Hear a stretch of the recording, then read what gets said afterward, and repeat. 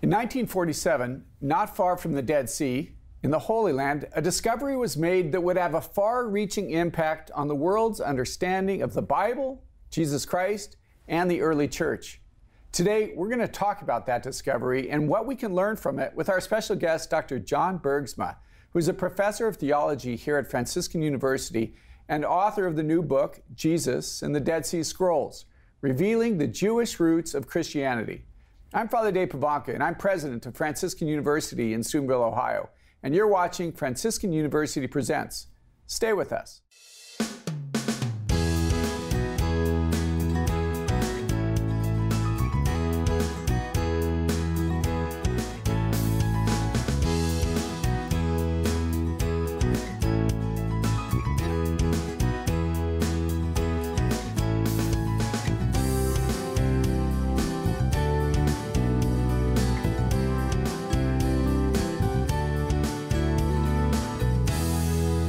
Welcome to Franciscan University Presents. I'm your host, Father Dave Pivonka, president of Franciscan University in Steubenville, Ohio. And we're talking today about Jesus and the Dead Sea Scrolls. I'm joined with our panelists, Dr. Regis Martin. It's good to have you back, Doctor. And Dr. Scott Hahn. Pleasure, brothers. We also are very excited today to welcome Dr. John Bergsma, professor here at Franciscan University of Steubenville, whom I've had the pleasure of getting to know over the last couple of years, and it's been a great blessing. Welcome. Thank you. Why did you write this book? It's fascinating. I really enjoyed it. Yeah. What kind of motivated it? You know, the seeds of the book came a number of years ago during Lent when I was reading a book by a colleague of mine, Dr. Brant Petrie, called Jesus and the Jewish Roots of the Eucharist.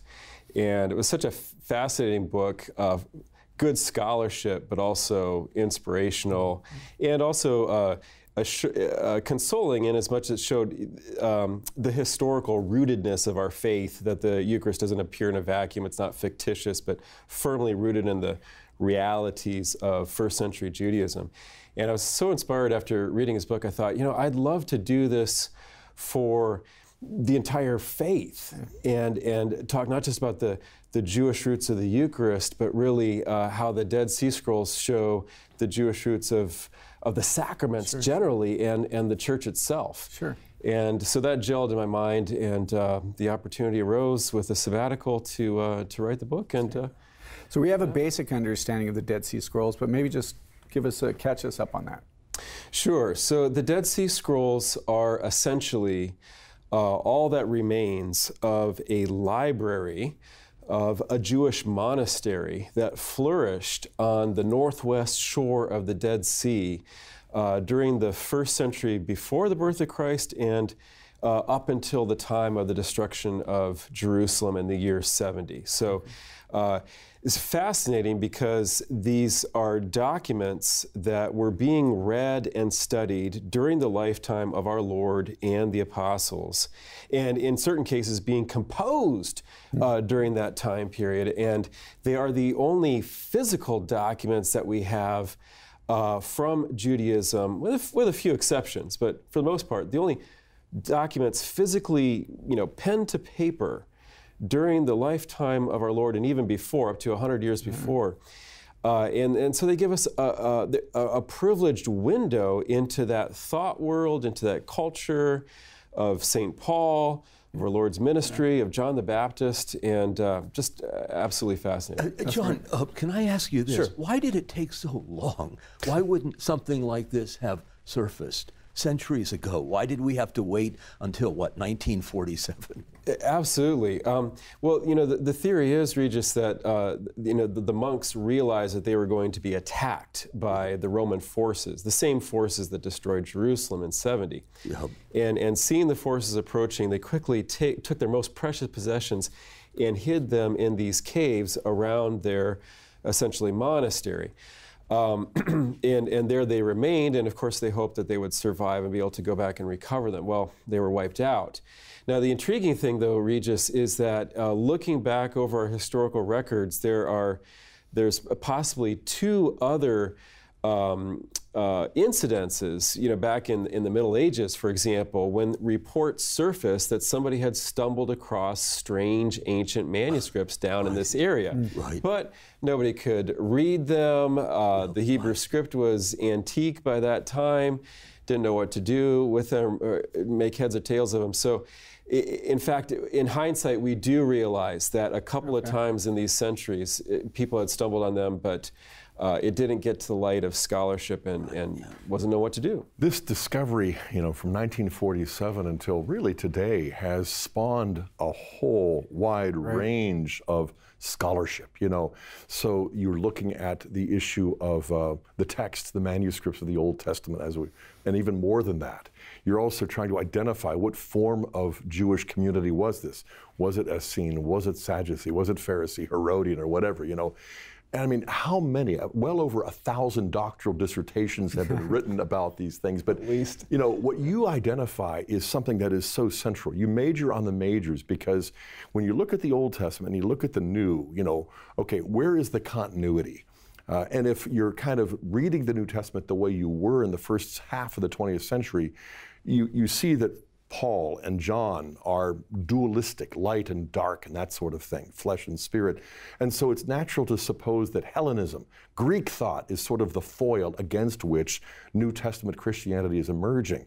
Because after all, that dualism isn't in Judaism, unless it is, And then suddenly you have this emphasis on the New Covenant, Melchizedek. You have bread and wine. You have the emphasis that you show, on baptizing, on water, ablutions and this sort of thing. And I mean, dozens of parallels that are unique and significant that are just sort of like out there in the 50s. I mean, this. They revolutionized the way we were reading Paul. I mean, from Paul and John. And Paul and Rabbinic Judaism from W.D. Davies on. And so it's like this fresh, return to the New Testament to see, wow, there is so much more continuity than scholars supposed because of this. And then, of course, there's also the backstory of why did it take 40 to 55 years to translate all of these scrolls, but that's for another day. But I mean, it's pretty obvious that much of biblical scholarship is driven by a kind of ideology. Oh, always. A mythology, right? Yeah. And the discovery of the Dead Sea Scrolls puts that to rest. Sure. And one of these ideologies is this notion that Jesus himself could not have claimed to be divine. Jesus himself cannot be the person that he is presented to us as in the Gospels. And so particularly, the Gospel of John has been a particular target of modern ideology. And as Dr. Hahn alluded to, prior to the discovery of the scrolls, there was this strong movement to say, John, with its clearly divine Jesus, this has to be a late fictitious document from the 2nd, maybe even the 3rd century AD, long after any real contact with Jesus and the apostles. In other words, the guy who wrote the 4th Gospel could not possibly have been the disciple of Jesus. Have known Jesus. Then we dig up the scrolls and we find dozens of rare parallels of phraseology that only occur in the writings of John, the Gospel and the Epistles, and the Dead Sea Scrolls. Right. Yep. And we suddenly realize, oh my goodness, whoever wrote this was using the forms of speech and, if you will, the religious slang of Jews in the 1st century. Yeah. It can't be late. It breathes the spirit of that era. And that completely, it was a sea change in scholarship on John, but that has a domino effect on the rest of the New Testament as well. That's one of the things that I loved about the book. It's like just dots were connected, and this story and how it fits in. I thought it was just beautifully, beautifully done. One of the main things, obviously, you spent a lot of time on the community. So maybe speak a little bit about that, particularly the Essene community that was living at the time, and what we learned from them specifically. Sure. One of the things we learned from them is that monasticism is not a Christian invention. Yeah, that was fantastic. It's rooted in Judaism, and Jews are a little bit ambivalent about this. Some don't want to call this community a monastery, even though you have celibate men devoting themselves to work and to prayer. Looks like a duck, quacks like a dog. Exactly. Call it a duck, right? So, but there's another strain of Jewish scholars who are proud of this. It's like, why should we be embarrassed about it? This is yet another thing that we invented. Right. So I'm more in that camp. I think this is another thing that can be credited to the contribution, to world culture that Judaism has made. But so it was essentially a monastic community where you had celibate men living together, living a life of prayer, of worship, but then even what we would recognize as Catholics as a sacramental life, because they had sacramental practices, practices involving physical matter, water, bread, wine, that they participated in on a regular basis. Every day around 11 a.m., they would wash in the waters of the community, which they believed communicated to them the Holy Spirit and the forgiveness of sins. And after having been purified in that manner, they would meet together and they would celebrate a meal of bread and wine and some other things as well, but primarily bread and wine. And a priest had to be present at that meal, and he had to reach out his hand first to bless the elements of the meal, and then each could partake. They called that the pure food of the many. It's a very interesting thing. They referred to their community as the many, which I can't resist, crops up in the Gospels when our Lord says, this cup is poured out for the forgiveness of sins for many, pro multis. Still part of our canon, yeah. Still part of our canon, right. And but that term many was used for this covenant community because they thought that they were participating in the new covenant that was promised, for example, in Jeremiah chapter 31, the new covenant that would replace the covenant of Moses. So when we look at their community life as Catholic Christians, we see so many resonances, so many similarities with Catholic ritual life, Catholic sacramental life as a whole, as well as specifically religious life. And that's fascinating. No, I appreciate it. As a religious, I appreciate that. That's right. One of the things it also does is it exposes just how multitudinous the sectarian pluralism of first century Judaism was. Because when we think of Judaism, we usually look at it through the lens of rabbinic Judaism, normative Judaism, which is the inheritance of Phariseeism. And they clearly won after 70 AD and have dominated ever since. But we knew the Sadducees, we know the Herodians, we know the Zealots and the Essenes, and there are others too. But I'm reminded of a show that we had when we were young, To Tell the Truth. I was never young. Where 3 or 4 people pretended to be one famous person, Then at the end, he would stand up to tell the truth, Well, where do you find authentic Judaism? The primary candidate that would get the most votes would be Pharisaic Judaism. Right. Not Sadducees. They don't believe in angels or the resurrection and that sort of thing. But, the Essenes are sort of like the underdog. Yes. But when you delve into it and you look at the Therapeutai and other offshoots or parts of the Essene movement, you're like, this is like a 10-point match. If this were DNA, it would be like 90% or 99, and that to me is sort of the breakthrough, because first century Judaism was as united as 21st century Protestantism. I mean, there were just dozens and dozens of denominations, if you will. But I have a question. Why would the Romans be interested particularly in wiping out the Essenes? I can understand going after establishment Judaism. Let's annihilate them. But the Essenes, they pose no threat to the empire. They're private, esoteric. Right. They don't even export this stuff. I agree, but it was so easy for the Romans to dispatch them, and it's just like a fly batting around. Or a termite. Exactly. While you're there, might as well. Let's send 100 guys down there and get rid of that group, lest they do something. Right. And they may not have been well armed or physically strong, but they had great rhetoric, as we see in things like the War Scroll. They had these apocalyptic writings that predicted a battle with the Kittim, which is their name for the Romans. And so the Romans were like, let's just make sure that does not become an issue. So I think it was kind of like that. It's a wonder that if they had taken refuge in these caves, they wouldn't have. Is that why they were wiped out? Because they were caught, sequestered there. But if that's where they were hiding out, why didn't they also find all those documents?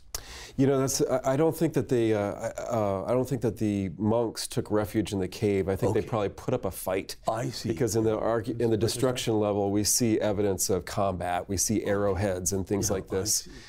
So there was an attack, and for the poor monks, I thought they probably thought this was Armageddon, and the Lord was going to come through for them. It didn't happen that way, but thanks be to God, in His providence, their library was preserved for us, and that's been a great gift.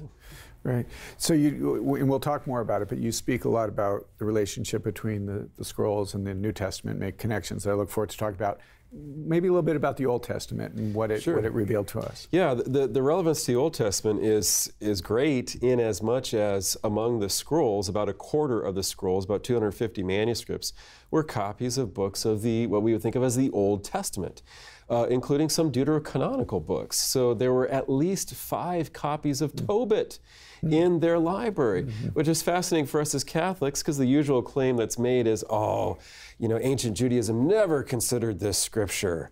But they had 5 copies at least, which is many more copies than they had of books like Ruth. They had no copies of Esther, So many biblical books were less well attested than Tobit. And, I argue in the book, too, that I think they got their theology of marriage largely from Tobit and elements like that wonderful prayer before after the nuptials of Tobias and Sarah. So that's beautiful. And also, we have our oldest copies of, proto-canonical books like Isaiah. Yeah. So the greatest recovery, probably the great Isaiah scroll, a copy of Isaiah complete, perfectly legible, from perhaps 250 BC. That's so great. There's much more to come, so stay with us in University Presents.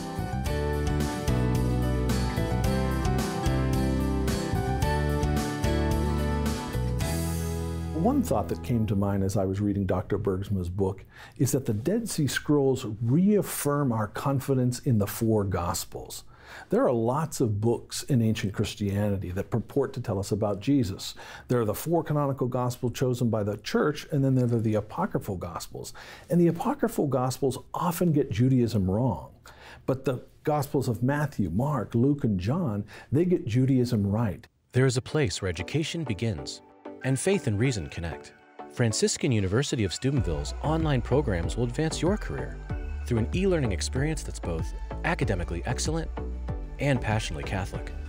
With online degrees taught by full-time professors in theology, catechetics, business, education, and other disciplines, you can earn your master's degree online without changing your lifestyle. Find out more today at franciscan.edu, where your faith and career can connect online.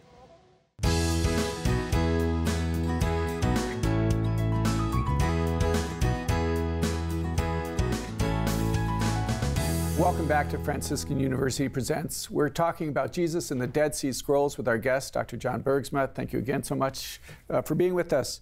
We left the last section speaking about Isaiah, and one of the great discoveries of the Dead Sea Scrolls was the text of Isaiah. So what did that teach us about the prophet and then also about the Old Testament related to the New Testament? Sure. Well, just to put this in perspective, Father Dave, before the discovery of the scrolls, our oldest complete copies of the books of the Old Testament in Hebrew, the language in which they were written, only went back approximately to, say, 1000 AD. Maybe a few scraps earlier than that, but that was, the oldest date of a complete copy of a biblical book. And then, obviously, 1947, a flurry of activity. They found some scrolls. One of the first scrolls that was discovered is a complete scroll of Isaiah. It's just fantastic. From chapter 1 to 66. Now the chapters are put in later, but the whole thing. Yeah, okay. From again, dated by radiocarbon would say 250 BC. The handwriting would say a little bit younger than that, but let's not quibble. That's so fantastic. Yeah. So in one discovery, we're jumping back a millennia in terms of our copies, our handwritten copies of the biblical text. So immediately the question is, well, let's look at it and see, was anything changed? And no. Yeah. It's a little bit ambivalent. Some scholars would have liked to have found that a lot had changed. That would have been exciting in a certain sense. But on the other hand, for those of us that are believers, it's very consoling to discover, oh, no, there wasn't. We got it, yeah. Yeah, there was no tampering in the text for a millennia.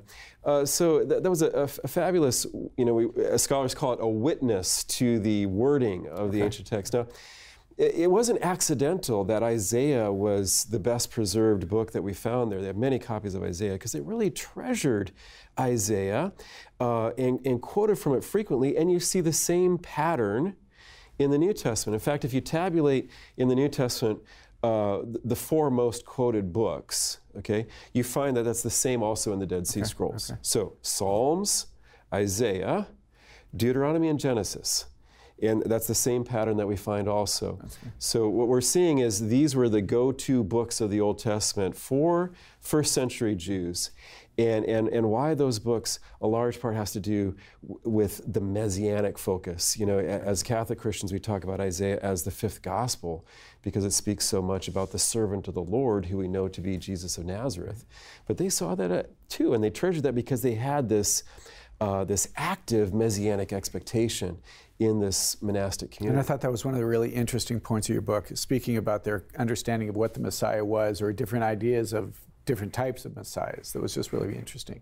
What I find really striking is this irony, a crowning irony, that while these Essenes are cultivating this intense eschatological awareness of the approach, the impending approach of the Messiah, there he is, a day's walk, half a day's walk away. The Messiah is living, breathing, and he's a Jew. Yes, yeah, and if my theory is right, his herald spoken of in Isaiah was growing up in their monastery, was one of the young men that they were training. They're educating him. We have to get back to that. You can't just let that go. So let's deal with the Messiah and then go back to the herald. Sure. But just the different types of Messiah, or different understandings of Messiah that they had. Well, they meditated a great deal on the Messiah, and the way I read the scrolls, they basically had a majority report and a minority report about how they thought he was going to appear and do his ministry. Majority report was there's going to be 2 of them. Right. One from the line of Aaron, a priestly Messiah, and one from the line of David, a royal Messiah. Where would they get an idea of 2 messiahs? Well, if you look at some of the late prophets like Zechariah, there's these passages where he has visions and he sees, for example, 2 olive trees. And, olive oil comes from olive trees, and those were symbols of 2 anointed ones, a priestly and a royal. So based on those prophecies of the Messiah, they developed this, what's called technically diarchic messianism, just fancy word for 2 messiahs. So you see that frequently in the scrolls. Now, that seems to be their majority report. Their minority report in a document from the 11th cave, the Melchizedek document there, seems to have hinged all the hopes on a figure that they called Melchizedek. And he would be both priest and king, as we see in Genesis 14. And he would come and proclaim an eschatological, an end times jubilee year, freeing people not from money debt, but from the debt of sin, freeing people not from physical slavery, but slavery to Satan, and usher in this great era of freedom.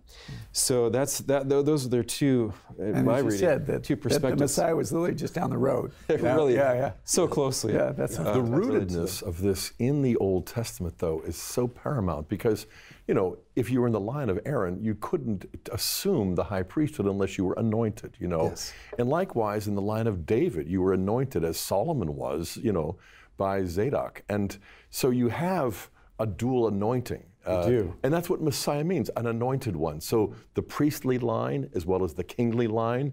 There is a clear sense, though, I would say that that the Son of David, that the Davidic Messiah is going to take on primacy in a certain sense. And yet, these are not like mutually exclusive options, because when you read Hebrews, what other document from around that period identifies someone who is both priest and king? Yes. And goes back before Aaron in Exodus to Genesis, where the 2 were united. And then, of course, the Messiah will reunite them. But John is clearly shown in the Gospel of Luke to be from the line of Aaron and Levi, the tribe. And so it's like, wow, this is either a series of coincidences that have gone largely unexplored, or this is a divine fulfillment. Right. Exactly. It really is. It sheds such a new light on John the Baptist, and we begin to realize, why do all the Gospels spend so much time with this poor guy who ends up getting beheaded, and his movement falls apart, But John had such a powerful role in salvation history, and I think that the Essenes were onto something. In a real sense, John is that priestly Messiah, perhaps of whom Zechariah spoke, the promised one from the line of Aaron who would go before the royal Messiah and prepare the way. And Luke presents the two figures, John and Jesus, in this way, so that if you had been formed by the Essene movement as a first century Jew and you pick up the Gospel of Luke and begin to read, you say, Makes perfect sense. Goodness, there they both are. And Luke even points out in Acts that John the Baptist had followers years after he was beheaded who knew only the baptism of John, but not this baptism of the Holy Spirit, so they were already pre-evangelized, as it were. Absolutely. This is sort of paradoxical. If you're going to spend your life longing for a Messiah, pining for the arrival of this guy who will set everything straight, then it seems to me there's no point in doing this if he doesn't come. But when he shows up, you need to acknowledge his appearance. There he is. I mean, I think of Psalm 132. David is longing for a place, a dwelling fit for the Lord. He doesn't want to go home and sleep in his own bed until he's constructed a place that is somehow suitable for God. Well, here is the place. It's not concrete. It's not a bunker. It's a person. Indeed. I am the kingdom. That's right. And these monks were anticipating that because they had already reached the point where they realized that a dwelling of stone was not a fit habitation for the divine presence. And they began to see their own community as the new temple. And they even call themselves a sanctuary of Adam. You could translate that different ways, a sanctuary of man, a sanctuary of human beings, something like that. But you can see that they're anticipating what we see in the Gospel of John, where Jesus speaks of the temple of his body, right? In John 2:21, Jesus is the sanctuary of a man, right? In a personal sense. But they'd already moved to that, and they were anticipating that. So, and Regis, I think many of them got it. There's an almost a throwaway line in Acts 6 that talks about many of the priests becoming obedient to the faith. Most scholars think that the priesthood in the first century was only composed of Sadducees and Essenes, okay? The only two groups. The Pharisees were not a priestly movement. Yeah. And I think that's referring to those priests from the line of Zadok who were associated with the Essene movement. They had been prepared providentially by the Holy Spirit, I think, to be ready to see Jesus as the fulfillment of their expectations. And I think there was widespread conversion. That's great. One of the things you alluded to earlier, the possibility, and I found this part very, very fascinating, that John the Baptist might have spent some of his childhood in his early years with them. Speak to that. Sure. It was great. It was great. Right. You know, the famous Father Raymond Brown, the great John commentator, he made a remark in one of his early essays on the Dead Sea Scrolls that everything said about John the Baptist in the Gospels resonates in some way with the Dead Sea Scrolls. Mm-hmm. And I agree with that. So, you know, we find out from Josephus, the historian of this time period, wrote voluminous books about the first century. He remarks that the Essenes, in order to keep up their numbers as celibate men, would take in orphans and young men from the Israelite community and raise them in their community and form them. He actually uses the word form, just like we talk about formation. They would form these young men. Now, when we look at what the Gospels tell us about John the Baptist, we notice, first of all, his parents were elderly, and may have died while he was young or may have felt unable to raise him. But then there's a throwaway line in Luke 1 that speaks about him being out in the desert until the day of his appearing when he begins his career. Well, what does that mean? You know, do we imagine Zachariah and Elizabeth just shooing him out the door at age 5 to go live on grasshoppers out in the desert? That doesn't really make sense. But we do know that they had this monastery in the wilderness, in the desert, okay, and then they took in young men and formed them.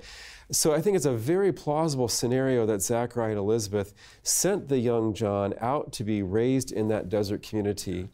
When we see him preaching, one of the notable characteristics of his ministry is that he identifies himself with Isaiah 40, verse 3.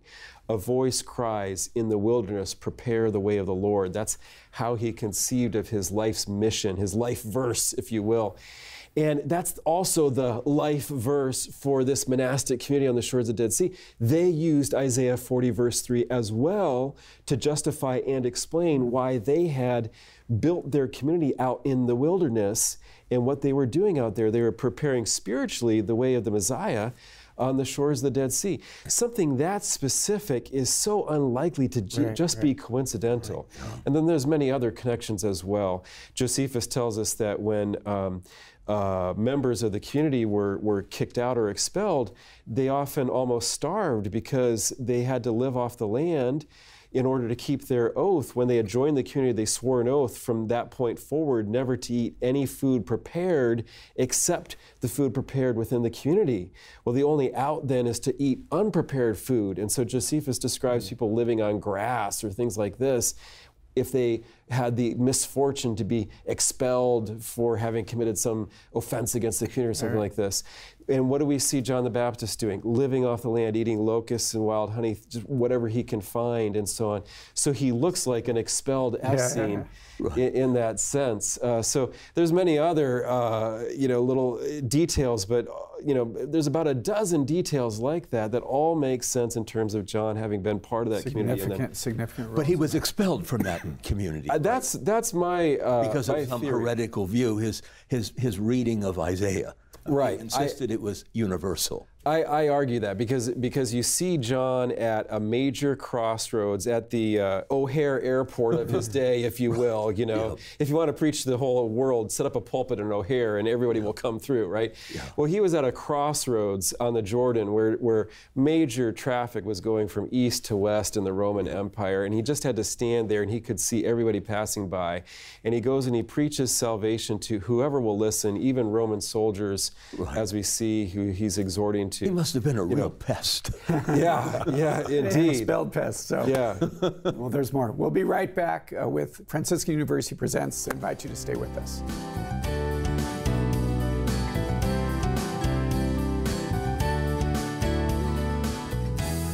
One thing that I found most significant about Dr. Bergsma's research on the Dead Sea Scrolls was how deep and far-reaching the implications of his findings are for ecumenical dialogue between Catholics and Protestants, whether it's priestly celibacy, works of the law, or the Eucharist. Dr. Bergsma shows that not only does the Catholic faith have roots in Scripture, roots in the early church, but even more than we already knew, in the Judaism of Jesus' day as well. What if you discovered a university with unmatched science, faculty, and programs? A place where you didn't have to choose science over faith. At Franciscan University of Steubenville, you'll find faith-inspired, student-focused, research-driven programs leading to satisfying careers in medicine, scientific research, engineering, computer science, and many more science and health fields. At Franciscan University of Steubenville, education is more than just a word, it's a discovery.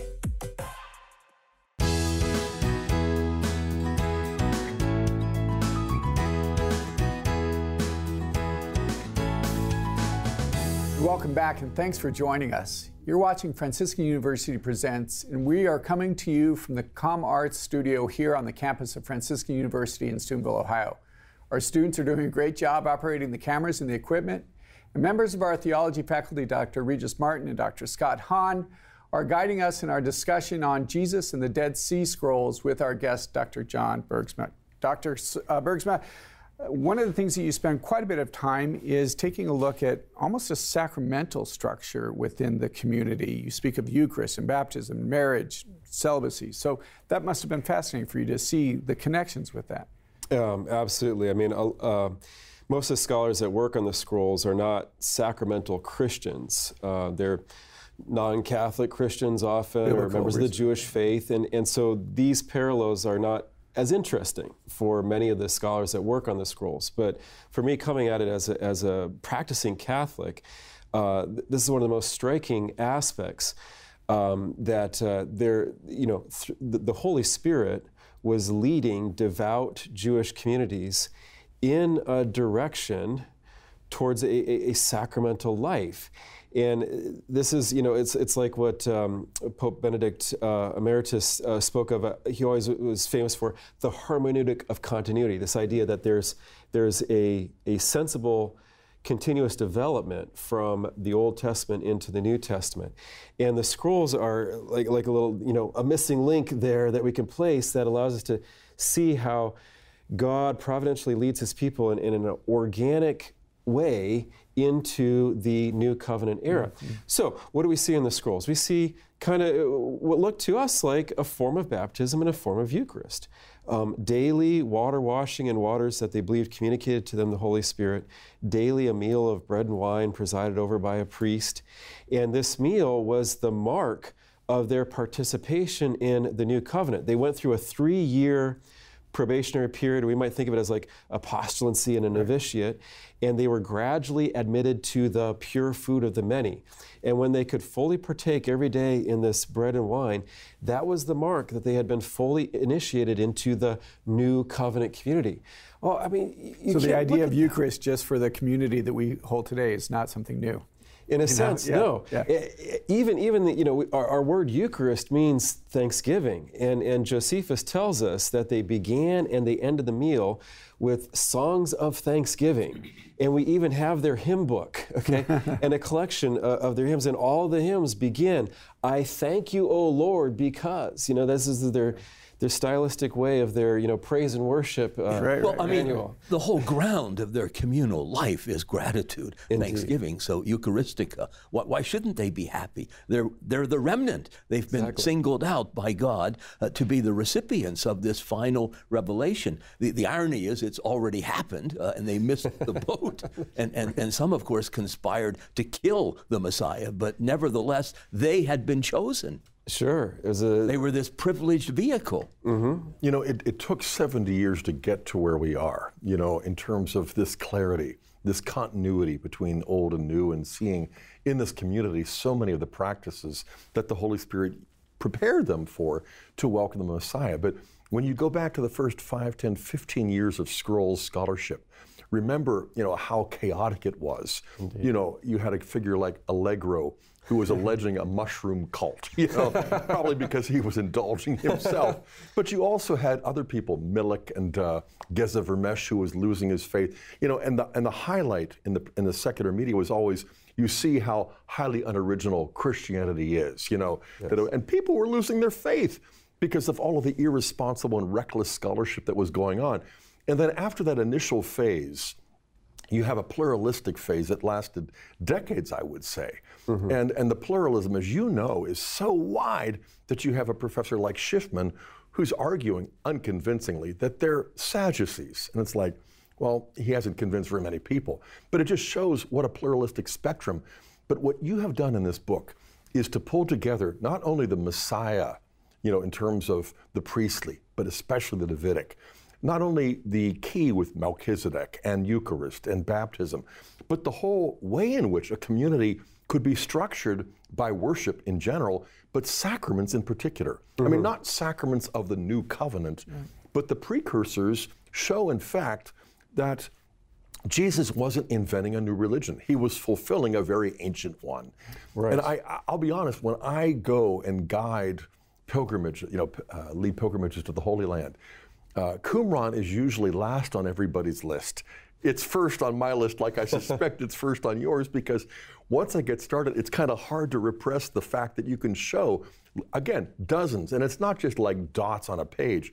When you connect the dots, it is John the Baptist, it is Jesus, but you can really get a sense, too, that this is sort of closer to Christianity than anything we imagined a century ago. Sure. And the argument against the idea that our Lord or St. Paul ever intended a church was always the idea that, since they expected the immediate return of the Messiah, why would they form an institution and why would they begin sacramental practices? But here you have a group that expected the Messiah to show up any day. Right. And yet they were formed in an ecclesial structure. They used the Hebrew word that is translated ecclesia in Greek to refer to their community, the kahal, that's one of the synonyms for their community. And they're practicing sacraments and they're hierarchically structured and they're expecting the Messiah any day. So if they could do that, why could not the apostles and our Lord also set up a community that was structured in that way? Yeah, isn't it sort of amusing that the very evidence that you cite that emerges from the Dead Sea Scrolls, which shores up the claims of the Catholic thing, should, for a whole generation of scholars, be a reason to reject it? I mean, Orwell says there is no absurdity to which a learned professor will not somehow find recourse. Right. It's a kind of parasitism, I think. You mentioned this chap in your book, I forget his name, maybe we shouldn't mention it, who's an apostate. He's part of this movement called atheist biblical scholarship. I mean, what a ridiculous oxymoron. Why would somebody be interested in that? Debunking this precisely because they've lost their faith. Actually, his name is Legion, for there are many. I mean, you've dealt with these people. You run into them all the time. At the same time, there was always a minority represented by guys like the Dominican Roland DeVoe, yes, who was so sane and so sober and responsible. And he was the one who early identifies this as a kind of monastic community, shows all the evidence for celibacy, and there was even more than what he saw. But because he was a Catholic and a priest and a Dominican, this stuff is just dismissed. Right. When the evidence was there staring you in the face. Yes, but he was a responsible scholar. And another really was Jean Cardinal Danielou, famous for his other contributions in the Nouvelle Théologie and so on. But one of the inspirations for my book was a short, maybe 70-page book you're familiar with, Scott, that was published shortly after the discovery of the scrolls, called something like The Dead Sea Scrolls and Primitive Christianity. Yeah, he was on it. Yeah, he was on it already. Yeah. He made the points, and then it went nowhere because other controversies took over the realm of scroll scholarship. I see. I picked it up 50 years later, probably more than that now. I looked at it like, he's right. This just needs to be defended now with the fuller publication of the scrolls that's become available in recent decades. Right. He became a lone voice crying in the wilderness. Exactly. Just like his subject the way of the Lord. You spend a couple of chapters about marriage and how they saw marriage, but then also the relationship with the community being celibate. Maybe speak to this. Fascinating. Again, on the point of marriage, they were very firm on that. They did not believe in 2 wives in a lifetime. They believed in lifelong monogamy, and the implication of that would rule out, divorce, which leads to a kind of serial polygamy, essentially, one wife after another. And so we find that when our Lord is questioned on marriage in Matthew 19, the Pharisees come to him, and is it right to divorce your wife for any and every reason? That's reflecting a debate within Pharisaism about how loosely or stringently to interpret the divorce laws in Moses. But our Lord's response sounds strikingly like the position on marriage that we find in the Dead Sea Scrolls. Right. So they're very firm on this, and they criticized the Pharisees and the Sadducees for allowing multiple marriages and so on. So, again, in the book, I argue that part of their views of marriage are probably coming from Tobit and from other sources as well. And interestingly, they appeal to the same thing that our Lord appeals to for grounding lifelong monogamy, and that is the principle of creation. We see how our Lord goes back and he says, from the beginning it was not so, right? And he goes and he appeals to the pre-fall state to speak of the perseverance of the indissolubility of marriage. Likewise, in the scrolls, they talk about the sod habaria in Hebrew, the principle of creation they speak of when they ground their view of marriage. To bring this around, though, you identify John the Baptist once again as the one who gave voice to this faithful view of marriage in the Old Testament from creation all the way through Tobit. And also how the uncle-niece relation was forbidden in Mosaic law, which was the Herodian king. He gave voice, but then he lost his head. And it's so significant too that in Matthew 19, verse 1, it's precisely when Jesus goes to the region of Judea beyond the Jordan, precisely where John had been preaching that message against Herod, Philip, and the idea that it cost his head there. I think the Pharisees are raising the question in a very provocative way to get Jesus to suffer the same fate as John the Baptist. Why do they wait until he's there to ask him that when the last person who was there preached that and got beheaded? Indeed. This could be a neat way to get rid of him. Here's a conjecture that maybe you could address. John the Baptist is sent there perhaps by his parents, and this is part of God's plan to insert this Jew into this community. Why not his cousin Jesus? Why wouldn't Mary and Joseph have shipped Jesus out to be instructed by these learned and holy men? Yeah, that's a great question. I think it has to do with John's specifically priestly pedigree. because a common theory is that this monastic community was either founded or refounded by the high priest who was muscled out by Jonathan Maccabeus, also called Jonathan Apphus, one of the Maccabean kings around 150 BC. He arrogated himself to take over the high priesthood. That would be like the Italian prime minister, making himself pope by force, right? And it was a great scandal in the time, but nobody knows what happened to that high priest. His name is not recorded in other histories, who was muscled out. There's good reason to believe from the Dead Sea Scrolls that he actually went down and went into a kind of internal exile and became the figure known as the teacher of righteousness in the Dead Sea Scrolls. So I think there was strong sympathy with the Essene movement within the Jerusalem priesthood.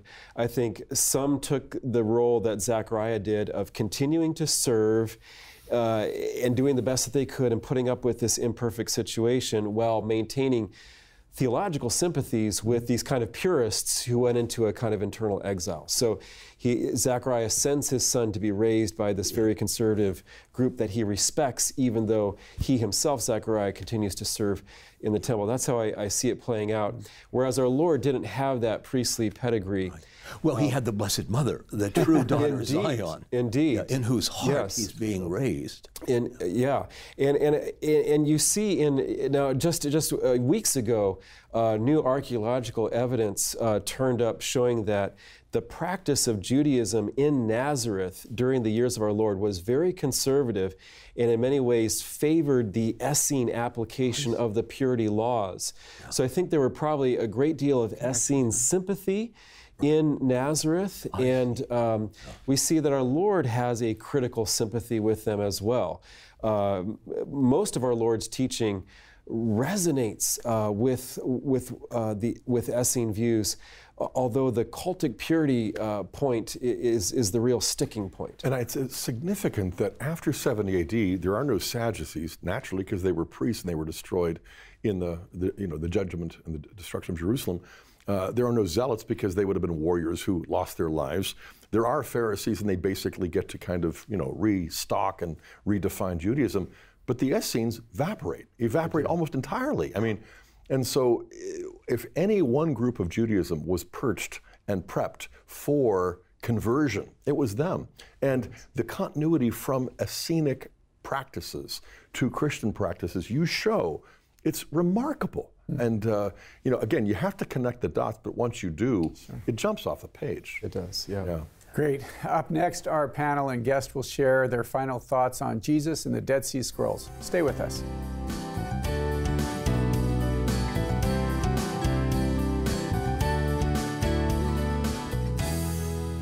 One of the things that I really like about Dr. Bergsma's book, Jesus and the Dead Sea Scrolls, is that it helps us to put Jesus into his proper historical context. It's a reminder to us that when God became man, he entered into our history at a particular time and place and among a particular people. All right? And so when we study the historical background of Judaism in Jesus' day, we have extra light that is shed onto the stage of salvation history where our redemption was accomplished. And I think it's a good reminder that Christianity is not a philosophy and it's not a mythology. It's something with its pillars resting firmly on the bedrock of human history.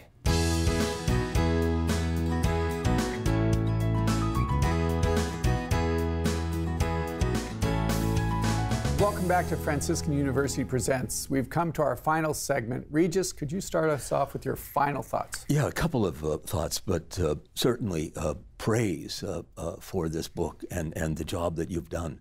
You bring a lot of passion to your study and your teaching. And the book itself, it distills, I think, wonderfully so much scholarship, but it doesn't read like a scholarly tome. It's very readable, very engaging, very winsome, and really very compelling. So congratulations. I hope it becomes a bestseller and maybe a film. But the point I wanted to make, 2 points really, that the axioms around which any assessment of Christianity has got to be made are, one, that this thing, Christianity, is an event. And it's absolutely, universally, without exception. It's unique. It never happened before, unprecedented. And it's all rooted in the person of Jesus Christ. But the other axiom is that this newness is mediated now by the church. And the church is a woman, a mother, a virgin, Mary. And Jesus, the founder, was nestled in the womb of Mary and her heart and the home in Nazareth, presided over by Joseph. None of that can be found in Qumran. The Essenes do not generate that. Judaism, at its finest, is always looking for something more. And that something more is embodied in the flesh and blood and bone of Jesus. Amen. And it strikes me that for, 1,946 years, we know nothing about the Dead Sea Scrolls. The fathers and doctors and saints, the popes and theologians of the church knew nothing about it. Ignatius of Antioch, for example, who lived at the end of the first century, he rejects Judaism in such a way as to leave very little room for ecumenism to maneuver.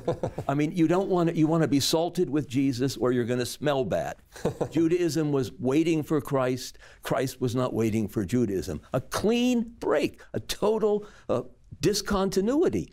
And yet, with the work you've done and other scholars, it looks like there's something there that really is promising. There's a continuity that we depend upon and we should praise God for. And thank you for putting it all down on paper. That's great. Absolutely. That's great. Dr. Hahn? As you know, I've got shelves of books on the Dead Sea Scrolls, most of which I haven't read, most of which you have, and then some.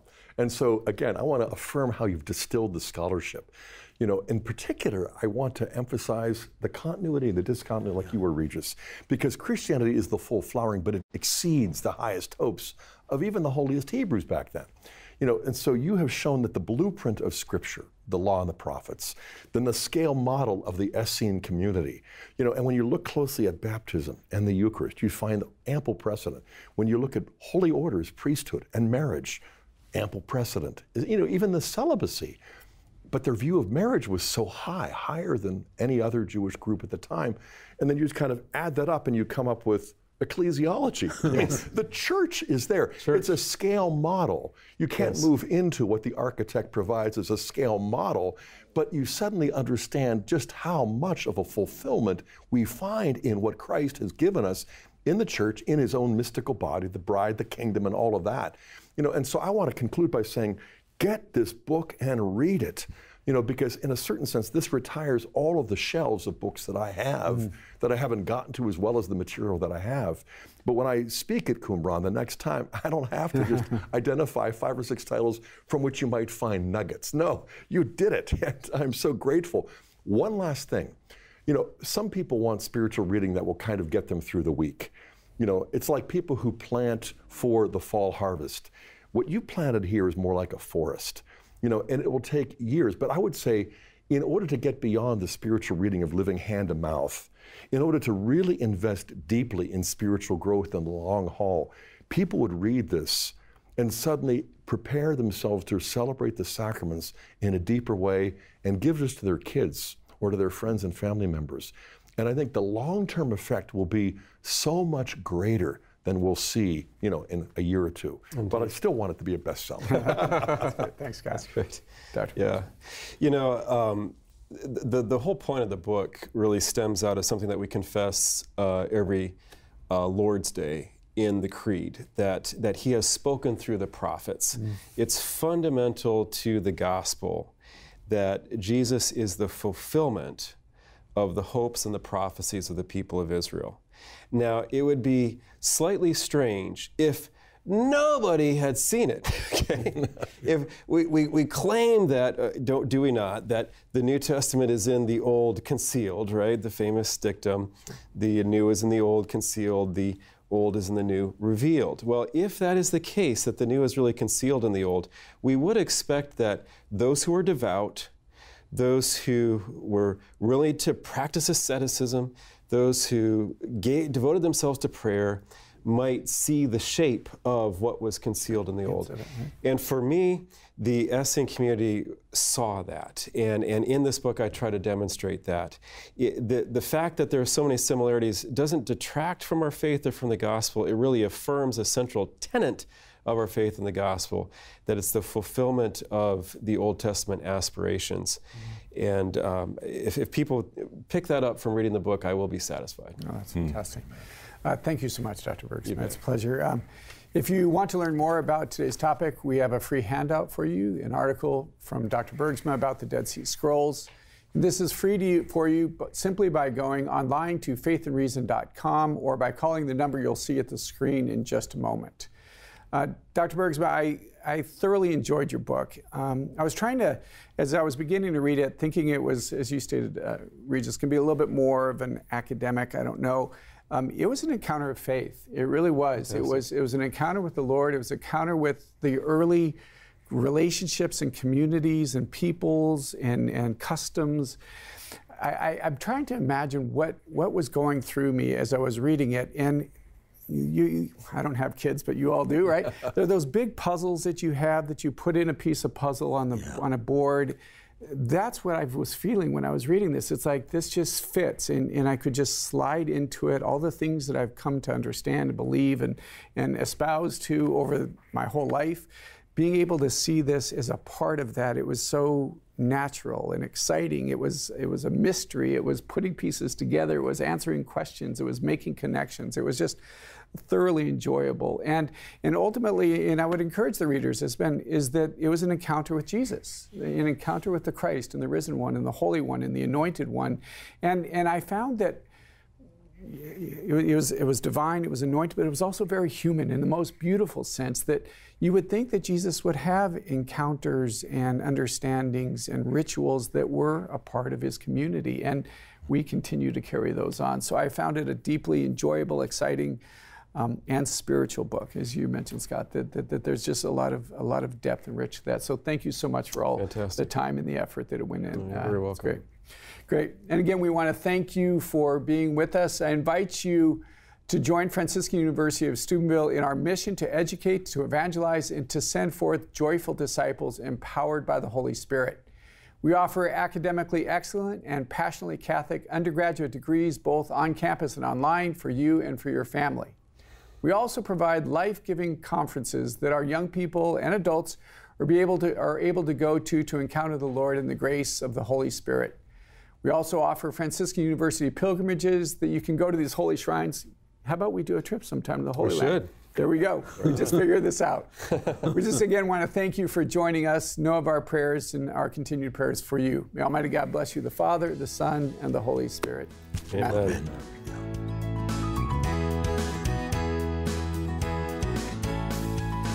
To download the free handout on today's topic, go to faithandreason.com. Email your request for the handout to presents@franciscan.edu.